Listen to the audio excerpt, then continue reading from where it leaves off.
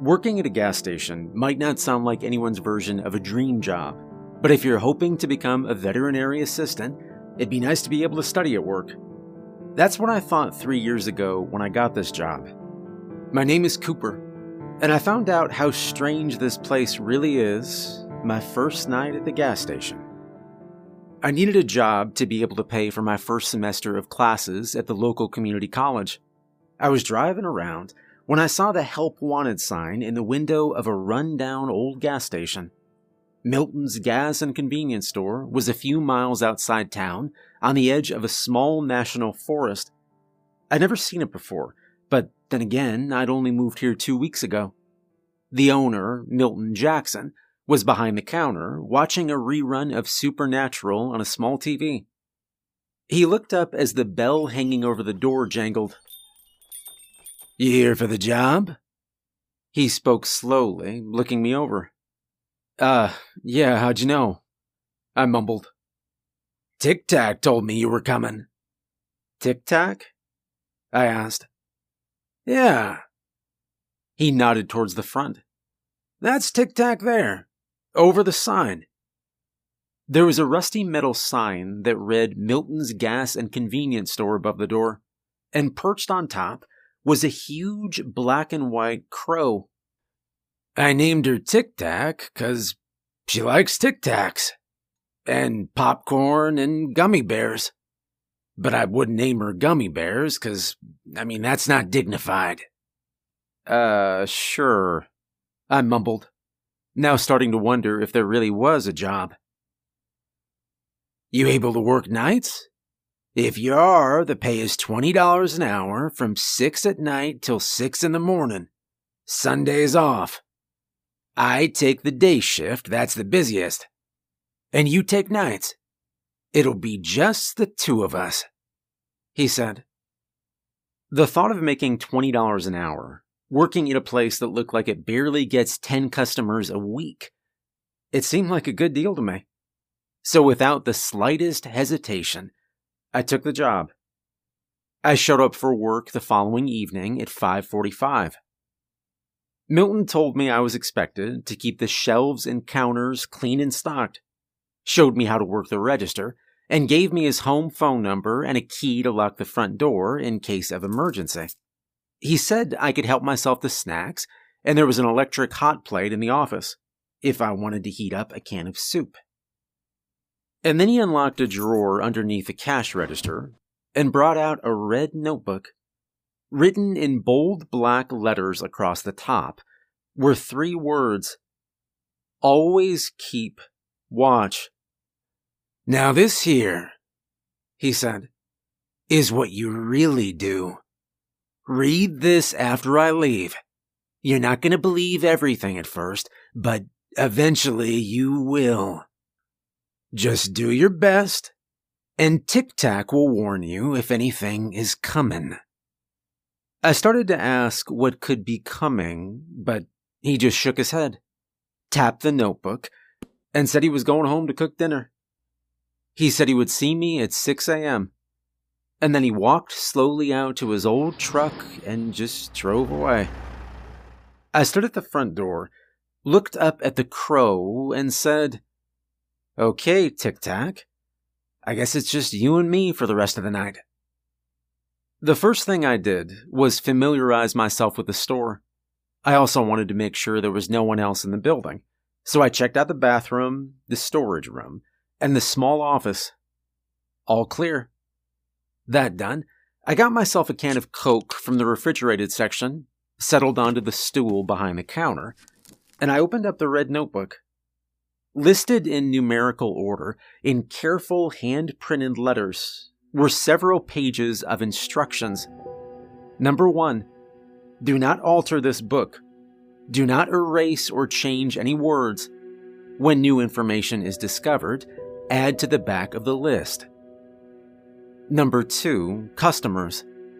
If customers ask about campsites, direct them 2 hours north to the Hadley Preserve. Tell them about Hadley's beautiful views, clean restrooms, and the campsite right next to the river. Play it up as best you can. If they insist on staying in one of our 7 campsites, Check their clothes for the color red. Do anything you can, from offering cash to outright stealing, to get them to remove anything red. Number 3, the color red attracts the watcher. Never go into the woods wearing red. In fact, it's best if you don't wear red while you're working here. No red t-shirts, no red tennis shoes, and don't have a red car parked out front. He usually never comes this far out of the woods, but better safe than sorry. I stopped reading, picked up my can of Coke, and I walked over to the front door. When I stepped out onto the porch, the old boards creaked under my feet. Tic-Tac tilted his head to give me a one-eyed stare. I sighed and walked onto the road. There were no cars in sight. To the left, the road passed through flatland and scrub, weaving its way back to town. 500 feet to the right, the road began to rise into the foothills and disappeared around a sharp curve into thick old-growth forest.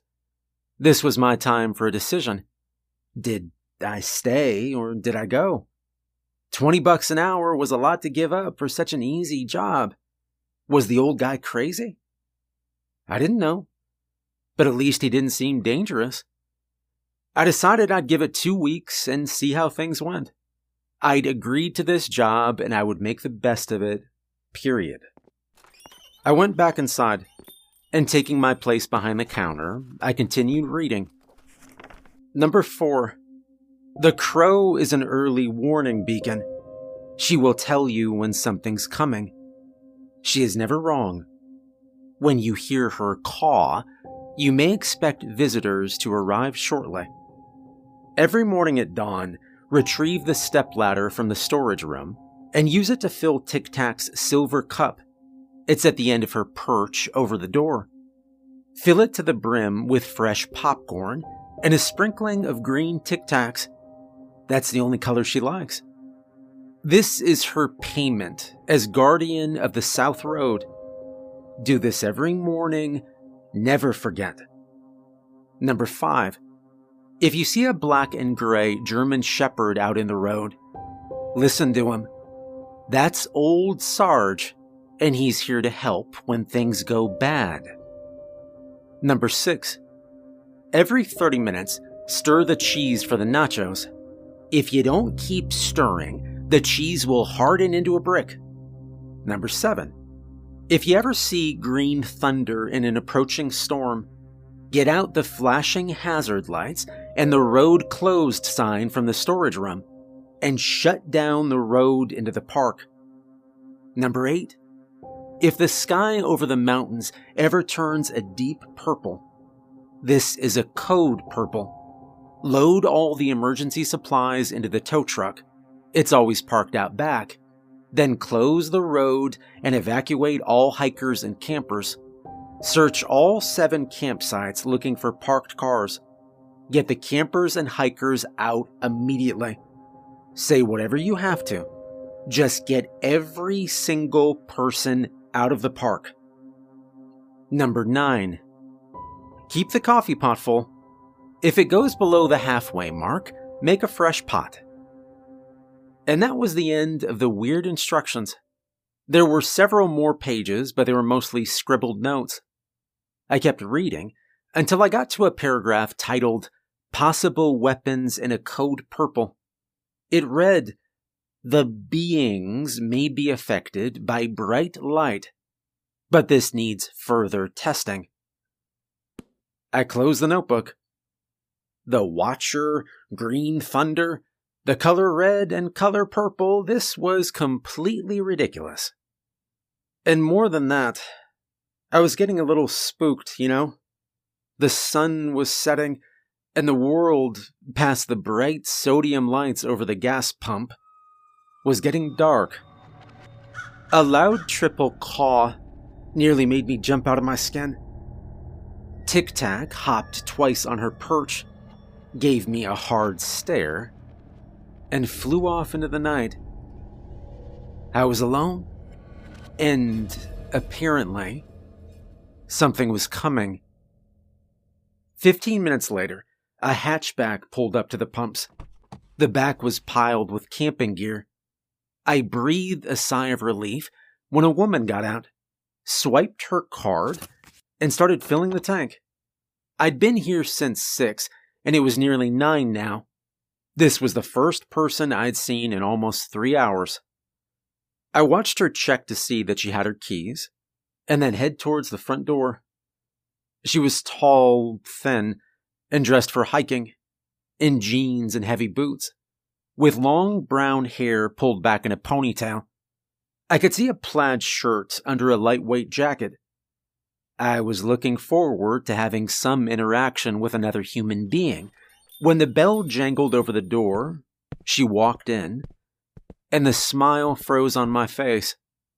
The jacket she wore was bright red. I watched as she went through the snack section, picking out 3 packs of beef jerky, marshmallows, and a giant-sized 3 Musketeers. My mind was racing through possible scenarios. So I tell her she's the 1,000th customer, and she can trade her jacket for anything in the store. Nope.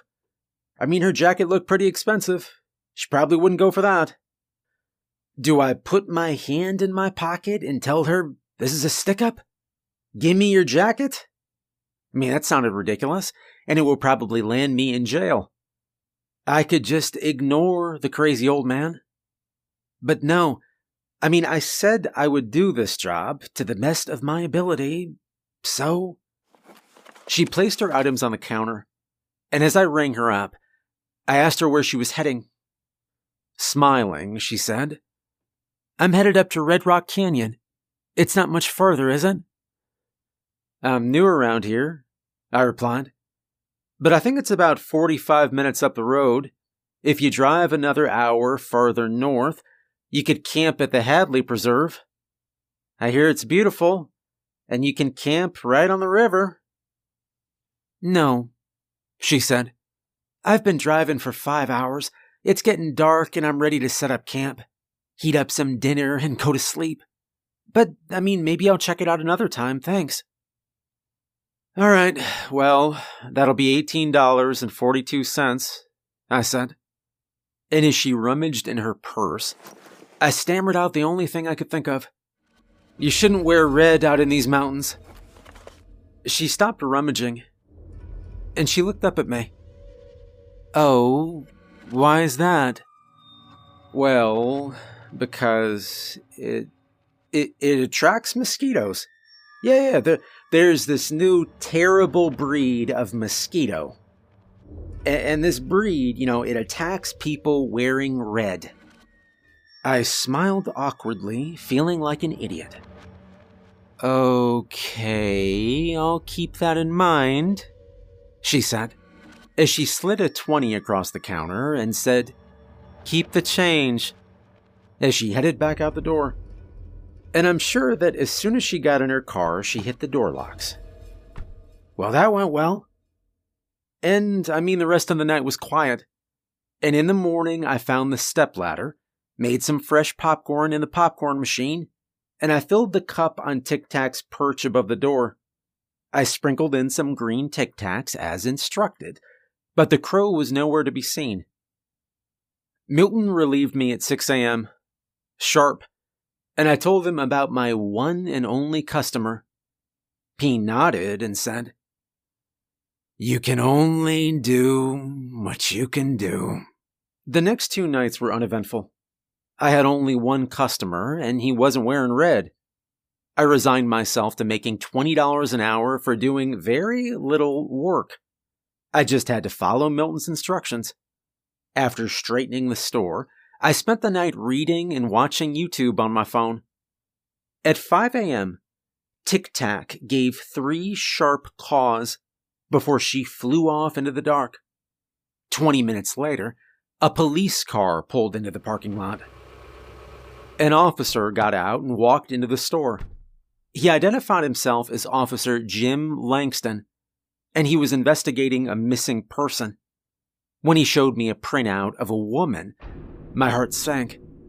Her long brown hair was pulled back into a ponytail, and she was wearing a red jacket. My first customer. And I told the officer everything. Well, everything but the mosquito story. I'd left that out. He wrote down what time she left, where she was headed, what her car looked like, and what she purchased. He asked if anyone was with her, and I said she was alone. Before leaving, Officer Langston handed me a photo and said to put it up on the bulletin board with the others. It was 5:45. The sun was just starting to break through the clouds, and I stepped out onto the porch and watched the flashing lights of the police car fade away. The bulletin board was on the left side of the porch. Until today, I hadn't paid any attention to it. It was large, maybe 6 by 8, and it was covered with paper notices.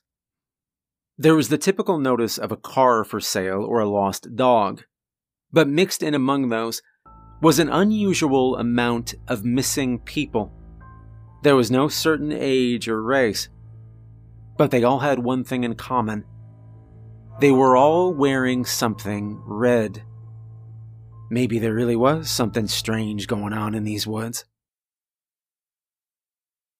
Another day is here, and you're ready for it. What to wear? Check. Breakfast, lunch, and dinner? Check. Planning for what's next and how to save for it? That's where Bank of America can help. For your financial to-dos, Bank of America has experts ready to help get you closer to your goals. Get started at one of our local financial centers or 24/7 in our mobile banking app. Find a location near you at bankofamerica.com/talktous. What would you like the power to do? Mobile banking requires downloading the app and is only available for select devices. Message and data rates may apply. Bank of America N.A., member FDIC. After that morning's visit by the police, I started to take my job more seriously. Every night at work, I looked over the park maps, and I tried to memorize the campsites and various trails. I started keeping a record of where people were going and how long they planned to stay. I even got Milton to write down people's names, what they were driving, and which campsite they were staying at. I tried getting him to explain the Watcher and Code Purple, but his answer was always the same. "You'll have to see those things for yourself, boy." 2 weeks later, a couple stopped for gas. They had a little boy with them in an old Volkswagen van. I noticed a red tent tied to the roof. So I told them we were having a promotion at the store. They could trade in their old tent for any tent we had. We did have an excellent selection of camping supplies. While they considered my offer, I said I'd throw in a new camp stove. And that closed the deal. A few weeks after that, a guy drove up with his gear piled into the back of his pickup truck. While he was in the restroom, I stole the red sleeping bag out of his truck and replaced it with a top-of-the-line green one. He never even noticed. My scariest moment was around 7 in the evening one night. A mom was camping with her little girl, and they stopped for gas and supplies. The girl looked to be around maybe 5 or 6. She wore a purple t-shirt with her name Bella written in sparkles on the front. She also wore a pair of little red tennis shoes with white laces. When I found out they were headed up to the Red Rock Canyon, where the last woman disappeared, I panicked. I tried everything, including telling the mom there were daily glitter craft parties for campers at the Hadley Preserve. Nothing worked.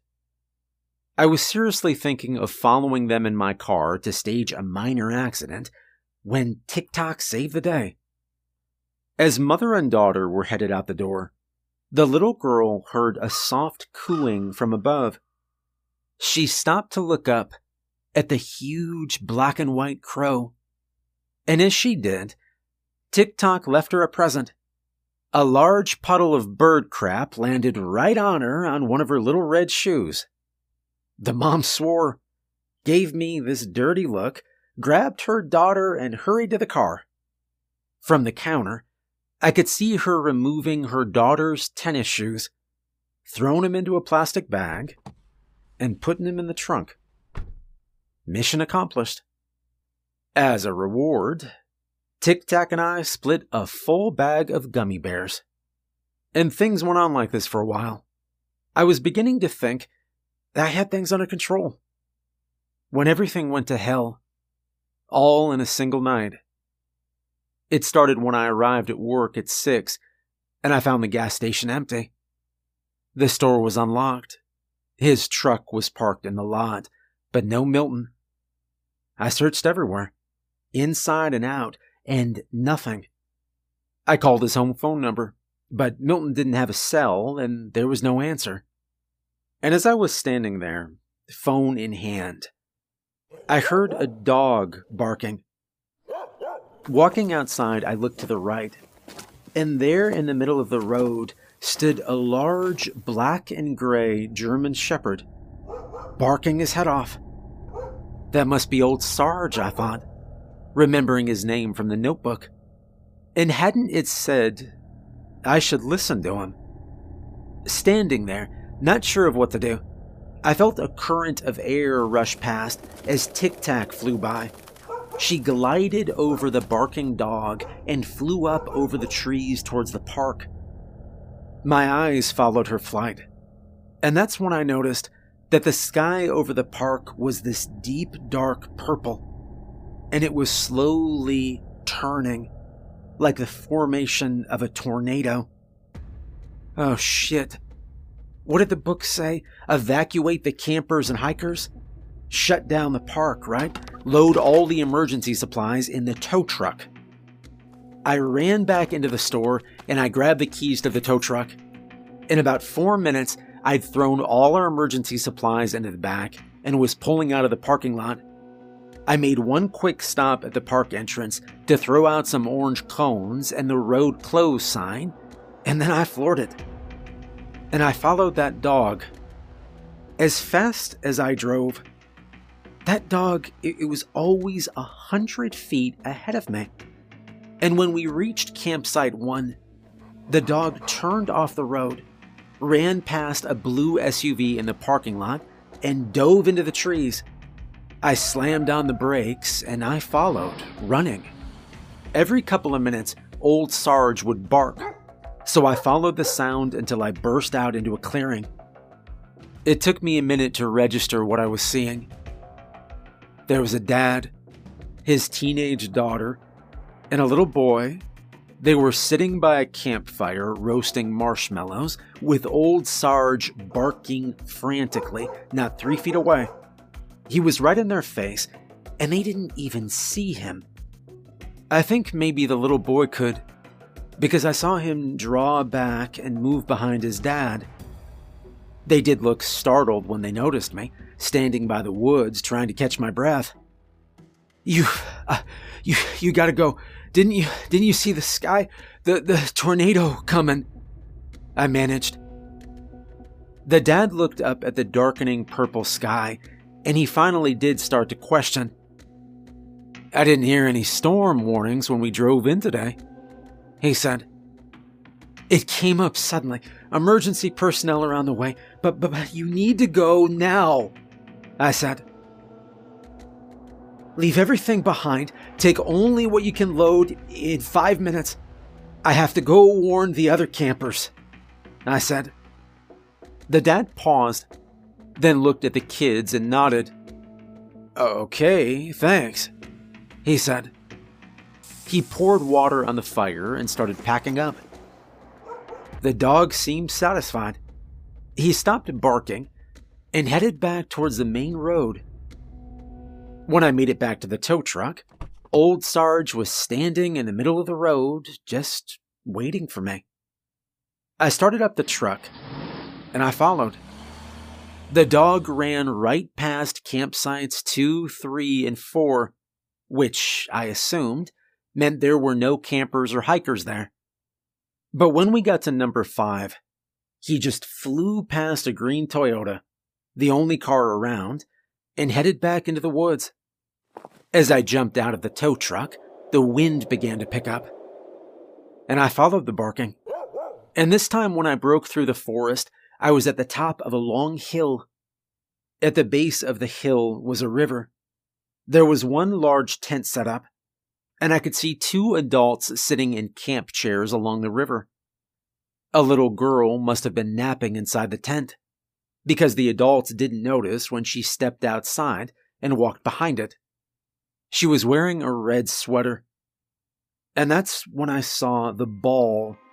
A large red plastic ball was moving slowly towards the trees, against the wind.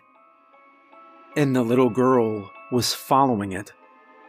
Squinting my eyes, I looked to where she was headed, and from the distance, I could just make out a man standing in the trees.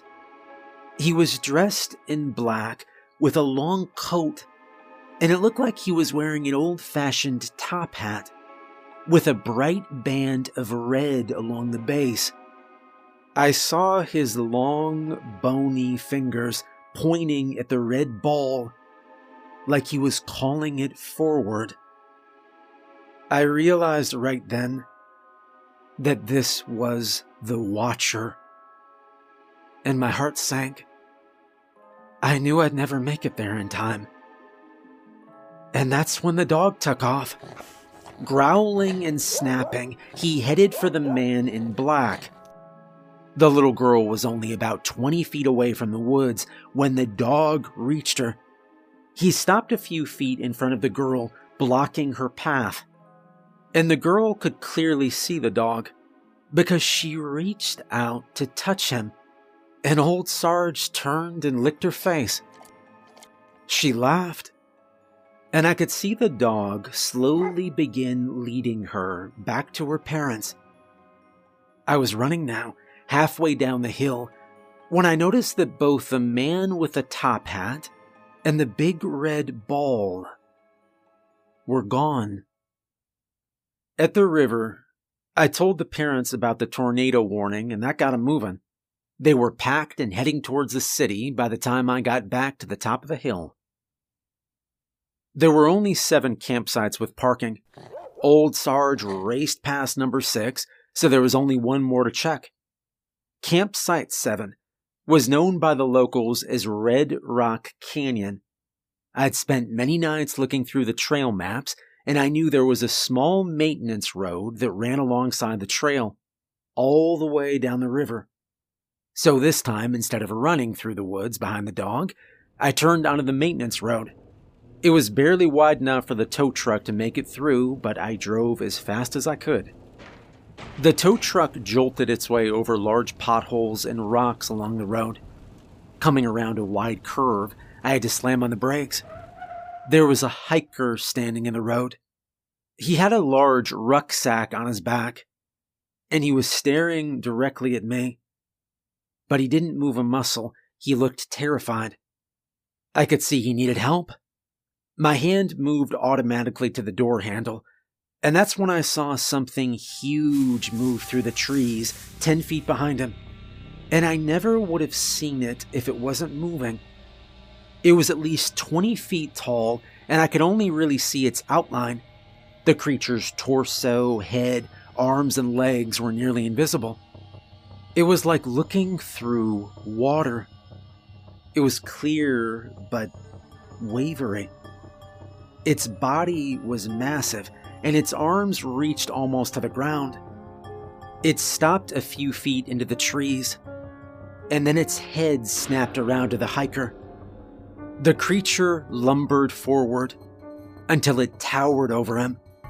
Now it was right behind him. His eyes were just locked on mine. I thought about honking the horn to distract it, but the hiker was between us, and if it took one step, I think it would have crushed him. And that's when I remembered the notebook. There was something about light being used as a weapon. I hit the switch for the bright lights that ran across the top of the tow truck, praying that maybe that would work. And the creature screeched and stumbled back. And that's when the dog ran out of the woods, across the creature's path. Old Sarge was growling and barking as he backed up, drawing the beast away from us. It screamed again, and then it went after the dog, and they both disappeared into the forest. As soon as it seemed safe, I jumped out of the truck and I ran to the hiker. I quickly shoved him and his gear into the passenger seat, and then I floored it back to the main road. And by the time we got back to the gas station, I'd found out that his name was Samuel. He'd been doing some solo hiking for the past 2 weeks. This had been his last stop before going home. Samuel, still in shock, laughed and said, "Hey, this really was almost my last stop, like permanently." And then almost in a whisper, he said, "What was that thing?" I answered honestly, "I don't know, Samuel." We got back to the store around midnight. He called a friend to come pick him up. While we waited, I got us a couple of Cokes, chips, and some beef jerky. He asked if the dog would be okay, and I said, I hope so.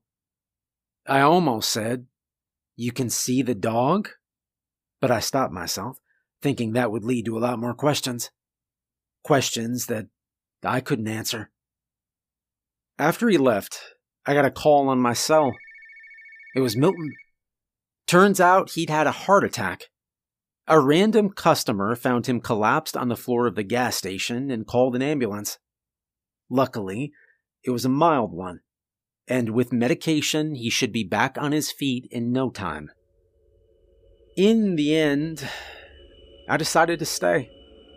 I'm needed here, and maybe I can't exactly explain what's going on, and I still haven't seen the green lightning, but I think I'm going to stay, at least for a while. When I first got this job, I thought Milton was just some crazy old man. But now, I think that maybe he's the gatekeeper. And I guess that makes me the gatekeeper's apprentice. Alright, so I work at a gas station in the middle of nowhere, where strange things happen every day, but you know what? It's not boring. The first step to recovery is admitting you have a problem. My name is Cooper, and I think this might be my dream job.